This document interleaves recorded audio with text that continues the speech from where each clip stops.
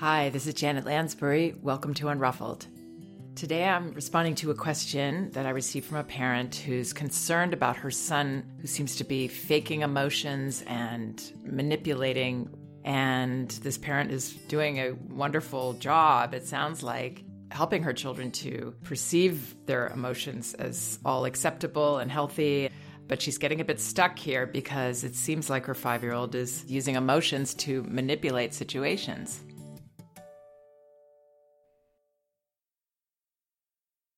Okay, here's the note I received. Dear Janet, my husband and I have been fans of your methods since we were introduced to the No Bad Kids book through our eldest son's school. We find ourselves returning to your materials for a reframing of our perspectives whenever either of our sons is exhibiting behavior we'd like to understand better. I haven't found anything that resembles what we are going through with our son, so I'm hoping to share what's going on and hopefully gain that perspective and advice from you. Our 5-year-old son has been having trouble regulating his emotions for the past month or so. I say regulating rather than controlling because we are a very open family about emotions and talk about how all emotions are valid: sadness, happiness, silliness, anger, annoyance, etc. We talk about the most appropriate ways to express them, but we do not try to suppress them. So our children are encouraged to feel whatever emotions come up, and we validate those as real, helping them to process and regulate as we do so. Our son has begun to jump to a level 100 in tears the instant he gets frustrated or isn't given what he wants. Everything from someone else turning off the TV, with appropriate heads up, to not wanting to brush teeth, to his younger brother, who's 2, wanting a toy or taking a turn. He immediately goes into a false sobbing, screaming, complaining mode. I have no doubt he's angry and frustrated, but the tears and sadness are what's false. He tells us, that really hurt my feelings, or I can't do blank, I'm so sad. These last 2 expressions are usually yelled at us rather than describing his state. We believe that he is using this emotional outburst to try to manipulate the situation, since there are times when he gets what he's after, for example, if his brother did pull a toy away from him and he gets it back, and then he immediately stops his outburst and goes back to a calmer state. When he's in this higher emotional state, he doesn't want to be touched or hugged, runs away, and will listen to what we have to say only if he thinks he will get his way. We recognize there is likely something else at play here, perhaps the stress from over a year into the pandemic with only brother and 1 older friend for company, perhaps brother getting older or not being able to communicate as clearly, or perhaps something else entirely. What is the best way to approach this so that he doesn't default to a mock emotion and yelling to manipulate a situation, but still feels like his feelings are valid? It is starting to get really draining on everyone to hear these extreme expressions and try to work through them multiple times a day. Thanks for your insights. Okay, so as I said in the opening, this parent is doing incredibly important work by understanding and communicating to her children that all emotions are valid and that none should be suppressed, although, of course, we want our children to get better and better at regulating them. This 180-degree shift to see all emotions as healthy and positive in ourselves and in our children is huge, a huge challenge. I talk about it a lot if you listen here, and it's, for me at least, a lifelong challenge to keep remembering that there's a reason for my feelings, that they're healthy to have, and that I need to go through the process of feeling them and hopefully learning from them. What sometimes happens when, as parents, we are trying to meet one of these incredible challenges, shifting emotional cycles from generations where feelings were shut down. Most of us were not raised with the attitude that our feelings are all welcome. So when we're doing this huge work, it's sort of natural for it to become a big focus for us. We're putting a lot of energy into this because it's new and we're trying to change something, and it requires us to really pay attention to it. And it sounds like that's where this family is. And again, it's laudable. What I would like to help them or any family in this situation do is to get to the next step, which is not only accepting all feelings, but perceiving them as normal, daily happenings with young children, therefore allowing them to pass by as billboards on the highway. We're not going to pull over and stop and address and go over each sign on the highway. We're going to let them pass by. We're going to take note of them because some might be important. But we're not going to hit the brakes and make a big event out of any of them. Because it's that normalizing of emotions that will allow for this flow in our children's lives to feel more acceptable. And also it will give us clarity.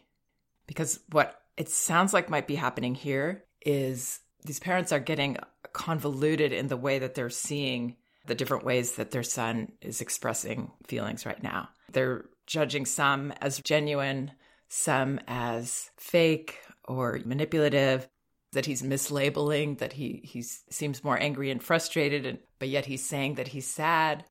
They're getting sort of in the web of it instead of having one very clear perspective. Acceptance. Not easy because, as I said, this is a lifelong challenge, but simplified, clarified, which makes it not only easier for our children to pass through the different feelings that they have and do what this parent says at the end she wants, which is she wants her child to feel like his feelings are all valid. So it not only gives them that, but it gives us clarity. We don't have to wonder and decide and have a different response to a meltdown than a tantrum, or a angry emotion than a sad emotion, or something that seems fake versus something that seems more genuine to us. We can respond to emotions all the same way, with acceptance, just allowing them all to be. Because even if a child was manipulating, which I don't think this child consciously is at all, I know it can appear that way with children, but even if that was the case, us getting angry and annoyed is not going to make the situation better. It's not going to help us to be able to respond in a way that helps children just pass through. So often raising children or working with children, teaching children, it's our judgments that get in our way. Our judgments close the door to understanding what's really going on. They also make our child feel distanced, which then, of course, amplifies their discomfort and their emotions and their behavior. And I mean, I'm all about streamlining. I do not do convoluted well. I do not want to be trying to figure out the right response. I like the one-size-fits-all response to emotions, which is accepting, allowing, even encouraging them all to be expressed. None of them are my responsibility to make better or change. None of them are more important than other ones. They're all just normal. So I don't know exactly why her 5-year-old has been seeming very edgy lately, seeming quick to tears. But there's something that's going on with him. And this family will have a much better chance at figuring it out, or not. It may just blow over. But they have a better chance of figuring it out if they stop trying to judge each one as it comes up. My guess is also that in terms of what seems to be manipulative or fake, my guess is that this boy has sensed, as children do, that his parents have a focus on and commitment to handling emotions in a positive way. And sometimes, again, when we have this commitment, and it's a new, very challenging commitment, we get a little maybe too focused on it. Children will sense that ultra focus in us, and it can become kind of a vulnerability in us that this is really important to us and we're working really, really hard on it and we want to do it right. And when our children feel that vulnerability, or they sense this is a place where I really get heard. I'm not saying that I think he's faking anything, because I don't. I think he's falling into a little bit that trap of the parents' commitment to, and therefore maybe vulnerability around this issue. So that's another reason that I would like to help this parent move through this now to the next step, which is the final step. And that's that we see the feelings as normal and just passing through. And what we can do then is we don't have to figure out, again, if it's real or false. We just take it as it comes. We don't have to do what this parent says at the end. That kind of stood out for me. And it was what I was sensing from her note, but then she said it, that it's starting to get really draining on everyone to hear these extreme expressions and try to work through them multiple times a day. So it's the working through them. This shouldn't ideally be work. We want to get to the point where, again, it's no more work than passing by a sign on the freeway and noticing it. So I don't know what that work is looking like for this parent, but that is a responsibility that I would love to clear for them, because I think it's getting in their way more than anything. And of course, making them drained and exhausted when they feel they've got to do something with these feelings that are coming at them. They really, really don't. Even when he maybe gets his way with his brother over having a feeling, I would let that go. It's not a big deal. It's not for us to judge. It's just about the relationship between him and his brother that they're figuring out together. And really, it's not our place to decide if he should have gotten his way with his brother or not. That's really up to them. Nobody's getting hurt here. It's okay. Again, the judgments will distance us, make us less likely to figure out what's going on with him, and also make it really hard for us to respond in an accepting way. And there are times when children do hyperbolize their feelings. I'm guilty of this myself. This feels like the end of the world, or it's the worst day ever. And children are even more likely to do this. It's really okay. So this parent says, I have no doubt he's angry and frustrated, but the tears and sadness are what's false. It could also be that this parent, like all of us, has an easier time responding to the hurt feelings and the sadness than the anger. She includes anger as one of the emotions that they consider valid in their family and that they're working on giving their children that message. And they talk about the most appropriate ways to express them. But the thing is, that part children can't be rushed to. The way they learn the appropriate ways to express the feelings is actually through our modeling and the way that we interact with them and handle our own feelings and handle our feelings with them, especially. So maybe there was some talk, or he got some message, he got an inkling that, well, you can be angry, but you can't yell at us, or you can be angry and, we want you to just say, I'm angry, and not actually express a feeling of being angry. Children this age have a really hard time with that. When they're angry, it's coming out of their pores. They can't just talk about it and express it that way. Very, very tough. So it's possible that this boy got the message that the hurt and sadness will engender his parents' empathy. So I'm going into that mode when I'm angry.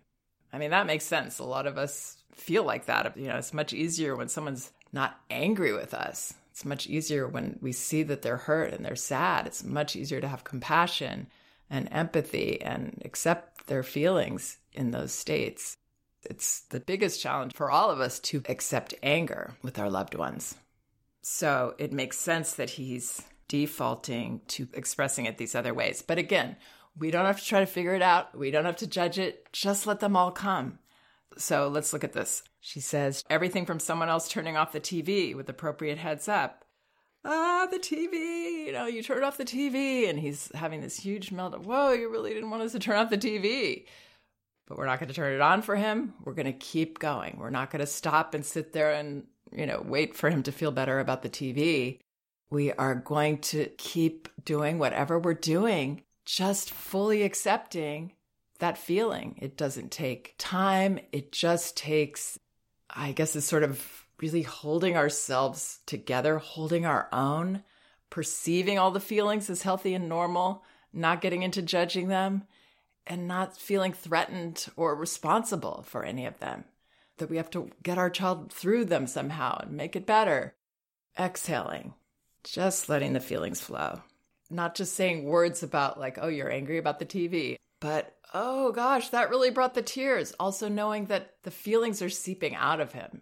Again, they may be related to a lot of other things as his parent is aware. And so they're just seeping out in all these ridiculous small situations that aren't in themselves bothering him, but those are causing little cracks and then the tears are seeping out. That's how I would imagine this. But all you have to say is, that TV. You don't like when we turn that off. That's so sad for you, my love. Keep going. If he wants to come over and say it in your face, you can nod and yeah, I'm hearing you, but you're not getting sucked in. So to his younger brother wanting a toy or taking a turn, everything's overwhelming, it sounds like.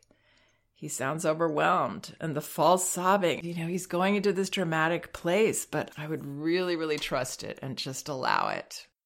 Honestly, you will see him pass through this much more quickly if you trust these feelings in all their forms, from the most minor to the strongest. They're all good. She says, I have no doubt he's angry and frustrated, but the tears and sadness are false. He tells us that really hurt my feelings. So I wouldn't question that. I wouldn't push back on it.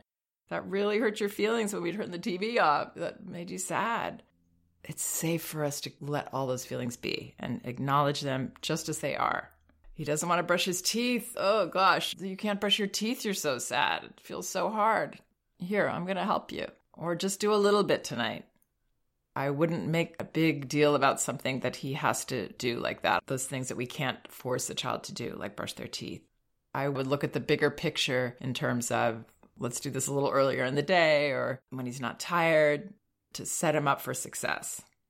She says these last two expressions are usually yelled at us rather than describing his state. Yeah, so he could be angry and he's saying he's sad. Just agree with his right to say it the way he says it. When he's in this higher emotional state, he doesn't want to be touched or hugged. Yeah, so I think there is anger. I think he just wants his feelings to stand as they are for that moment that he expresses them and not have them hugged away or calmed down or worked through by someone else. Just let all the feelings stand. Let them all be. And again, this is so much easier for us if we can get into this mode and trust it and believe in ourselves. That's what welcoming all emotions really looks like.